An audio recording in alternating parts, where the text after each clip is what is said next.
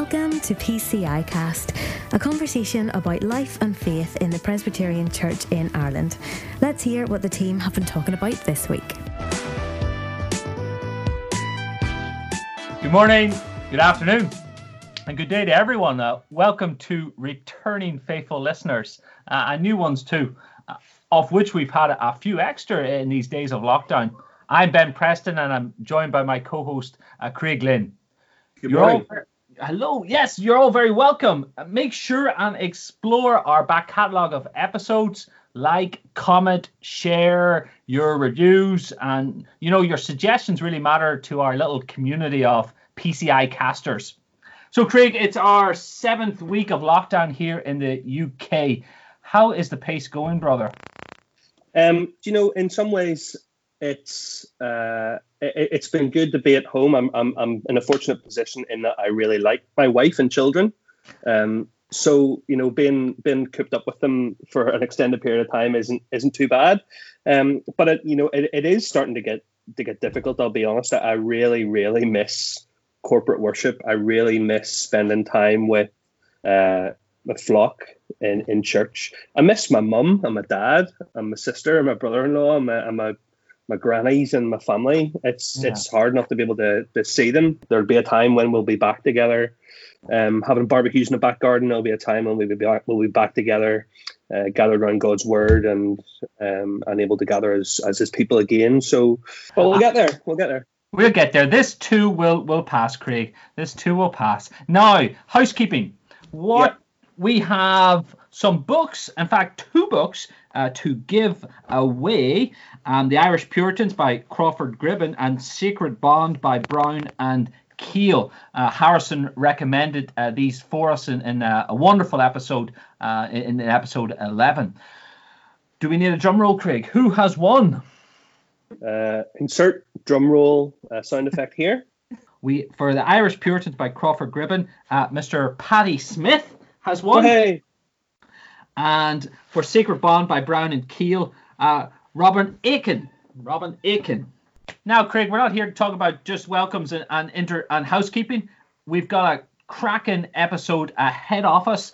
We in episode 10 we talked about lockdown, ministry in lockdown, and we have with us an assistant and also somebody who's just about to start ministry, and we're going to talk a little through their journey so far and find out how lockdown is going for them. We have Mr. Gareth Keaveney, a first year assistant licentiate in Gardenmore, and Mr. Stephen Kearns, who's just about to start union. So let's introduce them.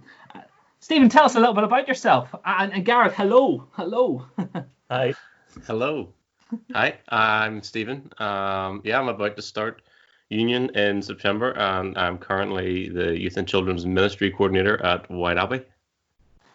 Excellent. So, did you grow up in White Abbey, Stephen? Is that where you're from, or?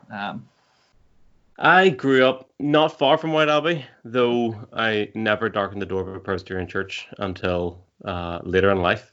Okay. I grew up going to the Baptist church, right. And then was a youth worker in the Methodist church, and then eventually made it by way of taking care into the Presbyterian church in Ireland, and have settled and found my home.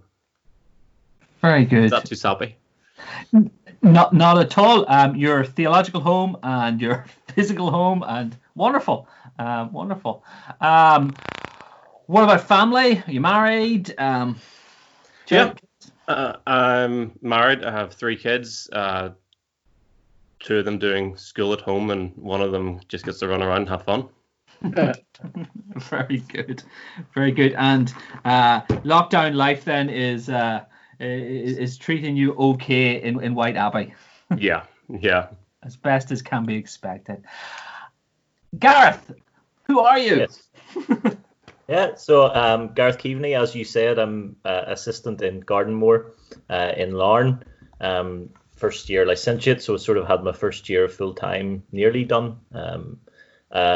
Grew up in Carrickfergus, so coming to Larne for a Carrick man can often be very difficult. It's quite hard to cross that invisible border. But I've done it, and I'm living here, and I often joke that on the way in there should be a sign saying Larne, not as bad as you think. So maybe they'll put that up for me leaving. But so I grew up in Carrick, but I'm here in Larne now. No. For leaving, Gareth, it'll be like better than before. No, I'm joking. As a fellow Larne man now, I share your sentiment. Tis a nice spot. Tell us about family. I'm married to Jenna, and we have a 16-month-old daughter called Anna. So she's at that stage where she's a bundle of energy in lockdown. So that's fun. Walking now into everything, wee bit mischievous. So we have good fun. Keeps me entertained. You getting out for lots of walks then around Larne? Yeah, well, the benefit is we're not too far from the shore here, so we're able to walk, and we've had some good weather over the last couple of weeks. So getting out for our one walk a day. Very good. Guys, you're kind of just at either end of ministry training. Stephen, you were saying that you're due to start training for ministry of Word and Sacrament in September, God willing. And Gareth, you're out the other end. You're now assistantshiping in Gardenmore in Larne. Gareth, maybe tell us a little bit about how you came into ministry. Talk to us a little bit about your call and the kind of journey that led you to going and knocking on the door of Union College and saying, "What about me?" Yeah. I suppose my call to ministry in some sense was perhaps evident to others before it was evident to me. My home congregation is Rathcoole, Craig, you might know well. So I had plenty of opportunity to do sort of leadership things and sort of different things like that. And I left school and went to Belfast Bible College to do a degree. And I think people automatically assume because I was going to Bible College or some sort of theological training, they were thinking, well, you're definitely going to be a minister then, aren't you? And that continued, people saying that throughout all 3 years of Bible College. But for me, it sort of came in three parts. And each year I was at BBC. The first year, I said, absolutely no way. This isn't for me at all. This isn't what I want to do. But still, there was that nagging in my study and in praying and from other people as well. So second year became right. Okay, maybe, but in the future, maybe when I'm older, maybe in the far distant future, I'll consider it. And then by third year, I'd sort of been growing down into saying, okay, this is something I should think about and should test in some way. So I went to England for an internship and spent just over a year there doing a ministry internship. So I got the opportunity to, I suppose, do things that are more related to ministry. So I got to preach more. I got to visit people. I got to care pastorally for them. I got to do all the things that we would do in ministry and got to test it a bit more. And I suppose through my own prayer time and through other people that I spoke to there and here in Northern Ireland, I then thought, right, I'm going to test this by applying to Union. And I met with Ronnie Hetherington, it was then, and he told me how to apply and how to go forward with that. And I had the interviews and had everything like that. And I suppose here I am 3 years out the other end, and the test has been accepted so far, I suppose. Good stuff. And how did you find Union College then? Was it a good time to be there? Was it a stressful thing for you? Did you enjoy it? Was it tough? How was it for you? It was a strange time because they were sort of going through, in each year they were going through a different change of some sort, and it was strange in that sense. It was hard work. I enjoyed it. I really enjoyed my time there. I really enjoyed the opportunity just be focused to study for so many years, and doing that with guys who I got to know really well in my year of ministry and also in the year as well, in the general students. So I enjoyed that, and the range of things that you got to enjoy, and the quality of lecturers and the quality of lectures that we were getting were just great, and it was difficult. But I sit here now looking back and realizing how worthwhile it was and how helpful it was. No, great. So Gareth, if you had one piece of advice for Stephen looking to start Union in September, what would that be? it's going to be very different. What he's going to be going into is very different academically to what I had to do in terms of the degree. But I suppose I do have more positive ones. But one would be prepared for a slog. At times it is going to be hard, and you're going to feel bogged down. But it is beneficial. What you're learning and what you're slogging through is beneficial.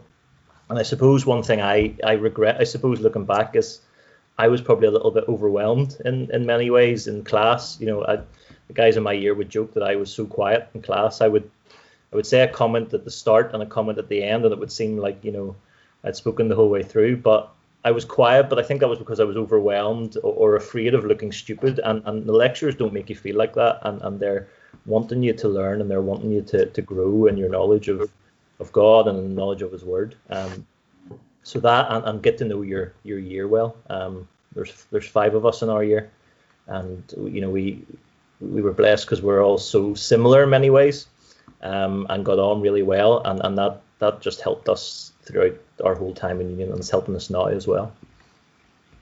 That's great. So exciting times ahead for you, Stephen, as you start Union. Do you maybe want to talk to us a little bit then about your route in the ministry and your call? What has led you to pursuing this? Obviously, you've talked a little bit there about your journey into PCI, coming through a Baptist church and then into the Methodist church as well. What did that look like for you? What role did those other churches and then your time in White Abbey play in you coming into ministry? Yeah, I also, like Gareth, went to BBC a long time ago, and that's the intention was to go through BBC, get a qualification, and do faith-based youth work, working in a church, doing youth ministry, and that was really as far as my intentions went. I had no intention of becoming a minister, certainly not a Presbyterian minister. I was brought up Baptist and affirmed that. And after getting married and having our first child, I was adamant that he would not be baptized. He was dedicated, and we'll wait for him to make that decision himself and confess and be baptized at that point.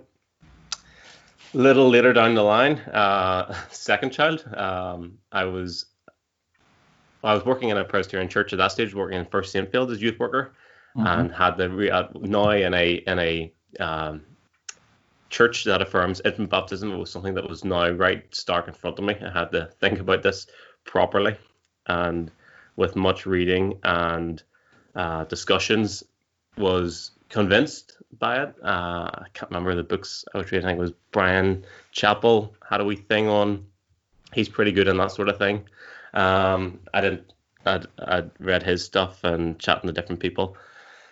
I was convinced, and that was probably one of the biggest hurdles towards going into anything more than just youth work in terms of the Presbyterian Church at this stage. And so I started to put feelers out of what would that look like? Is there a sense of call here, getting a bit more experience in testing gifts, and was given, great opportunities by different ministers over the years to try preaching, try leading services of worship, being given experience in doing visitations and things like that there, and sensing a call there, internally, and then that being confirmed by senior people who I respected and knew were looking out for my interests, and their confirmation of that, and having retired ministers in services that I was preaching at kind of confirmed that, was really encouraging. And so I had a conversation with David Allen by this stage then, and he took me through the process of what that would look like, and I did my year of application, and then deferred. And so I sit and wait. I think this is it was great to be able to take that year after knowing this is what the path is for me, and then to continue doing youth work in White Abbey while still knowing the direction I'm going in.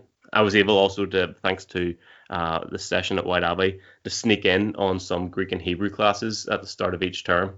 So I got a wee bit of a head start, though I'm not really sure how much help that has been, because I'm not really sure how much of that I remember.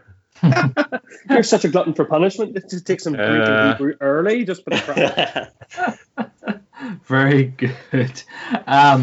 Stephen, in deferring, you have deferred into a worldwide global pandemic and lockdown. What's ministry like at the moment? Are you furloughed? Are you active in White Abbey? As youth and children's ministry, what's happening? Well, I've decided to score out the youth part of my youth and children's ministry business cards and change it to YouTube and children's ministry. I've done an awful lot of learning in the last maybe 6 weeks on how to produce, edit, and upload YouTube videos for our Sunday services, and for trying to do a wee bit of youth stuff. And we have a great team who are happy to film themselves at home to do some children's ministry stuff on YouTube. And I'm in one sense as busy as ever. It's just an awful lot more screen time, and I'm definitely coming out of this with square eyes. Any thoughts to September? I guess you're planning to start. Yeah, I mean, that could be anything at the minute. It could be online, at home classes. Hopefully, maybe something will have let up and we'll be able to meet. It'll be strange starting a brand new year group and not necessarily being able to meet that year group. And I know for a lot of the current first years, I would know them from having gone through the interview process. So a lot of that year group should hopefully be familiar with each other. I'll be coming in as the newbie. Yeah, we would normally have a residential, or we have fond memories. Does that still happen? So perhaps even things like that might be cut down. Okay. Gareth, what's life ministry in Larne look like for you at the moment? So it's a bit strange for me. I'm being placed on furlough, so that means I'm not allowed to do any work. It means I can't do anything that I did before. I can't even do it on anything on a volunteer basis. So it's a bit strange doing that. It's sort of two feelings on it. It's frustrating and difficult because on a personal level you want to be doing what you've been training for, and on a spiritual level, as Craig said at the start, you want to be in corporate worship with the people that you're ministering to, but also enjoying the opportunity to do things that maybe I didn't have the time to do before. So reading a bit more, doing an online course, stuff like that, and spending time with Jenna and Anna as well. I mean, Anna's been very spoilt that both of us are at home, so we'll look forward to trying to pam her off to grandparents and her screaming as we walk away. So it is a difficult time. We are grateful to the UK government's furlough scheme. I think one of the, if not the most generous in the world, allowing for 80% of salary and then PCI matching the other 20%. So we're grateful for that. But yes, I feel that I hear what you're saying, that we wanted to end and be back to normal. Sorry, it's very strange as well because with all these businesses and other things that are getting it, there's sort of clear-cut lines for what you do and what you can't do. But I find it's very hard to do that with church because lines are so blurred sometimes, in the sense that this is still the place where I worship. These are still the people that I worship beside. This is where my wife is a member. This is where my child has been baptized into. And you sort of then question anything you're doing. Are you allowed to do that? Are you allowed to do this? And it's very difficult with those blurred lines to be as clear cut as, right, stop working, don't be involved with work at all, Easier for the, you go into the shop, 9 to 5, and then you come home again and that's it. A lot more complicated whenever in that church community. Guys, how can we pray for you at this time in both of your situations? How can we pray for you? How can we pray for your family?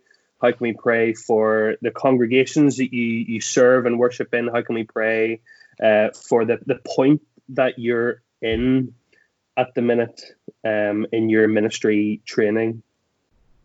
Gareth, you want to go first? Yeah, I suppose for us as a family, sort of a universal prayer for everyone, isn't it really, that we stay safe and we stay healthy, and our extended family, the same happens with them as well, and that we continue to know God's presence in this. He's been very evident for us throughout this, and for many people, I'm sure, as well. For the church, just pray that they would continue to grow in their faith. And I sense a real desire for people to want to get back to worshiping with each other. And that maybe for many churches is something that will change, because we often take it for granted that we're able just to go to church on a Sunday and get up and do that. But this has really given a hunger to people, and hopefully people who have been tuning in as well to services and churches around the country that maybe wouldn't have before, that difference would be made in their lives as well. And for me, I suppose that there wouldn't be too much frustration, and just to make the best use of this time would be good to pray for me. Thanks. Cool, will do. And same question to you, Stephen. How can we pray for you? Yeah, and the same sort of things as Gareth is saying, but for family, for safety, it's difficult especially for young kids to understand why they can't just go around and see grandparents or friends or family members or even go to church. And so, a wee bit of even that can stir up a bit of worry, I found. So for peace and calmness and faith, really, in those situations. Doing youth work in White Abbey, there's a lot of anxiety over what the future holds in September, not just for me going into union, but for many ones going to GCSEs or A levels or even university places, and they just don't know, and it's not possible for anybody to know. So there's just that realm of uncertainty, and I think having that peace that passes understanding is really what's required, and trust in the Lord. And I think what we are finding as well, like Gareth was saying, there's such an appetite to be back together. Maybe something that we maybe wouldn't even have expected 2 months ago, for people to long to be at church, and just that would be used by the Lord to do something amazing with His people across this place.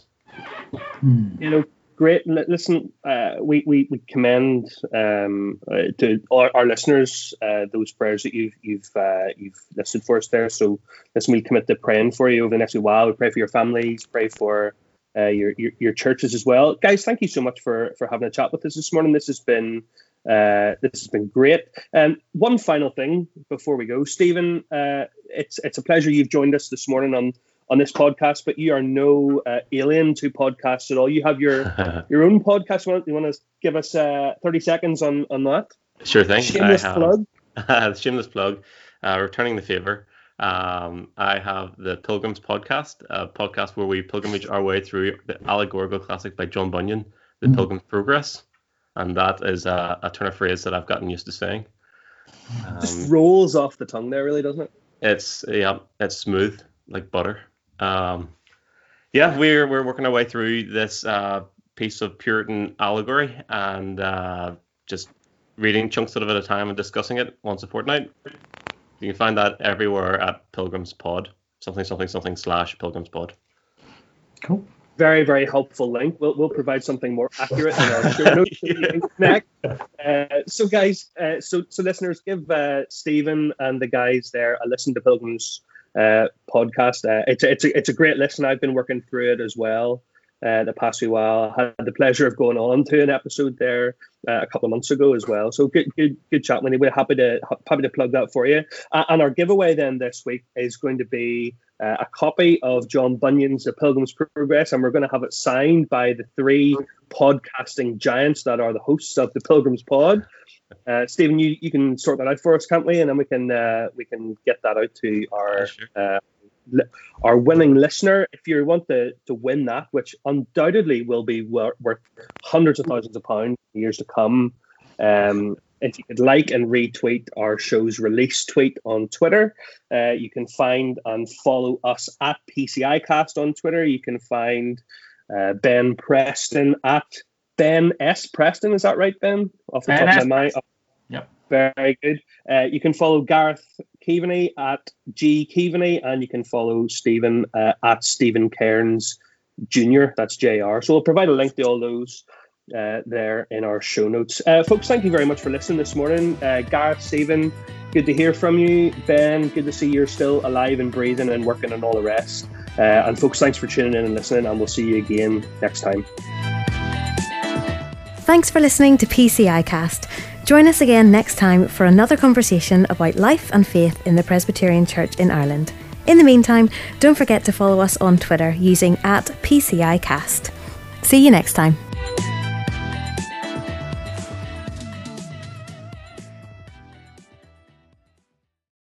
Though I did appreciate, Gareth, you sent me a little text a couple of weeks ago. I had managed to link through to some African Raging Pentecostal service on YouTube Live instead of my own service.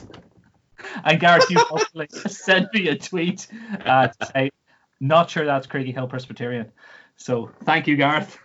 No problem. I did think it had changed a lot. Campbell looking a bit different than he usually does.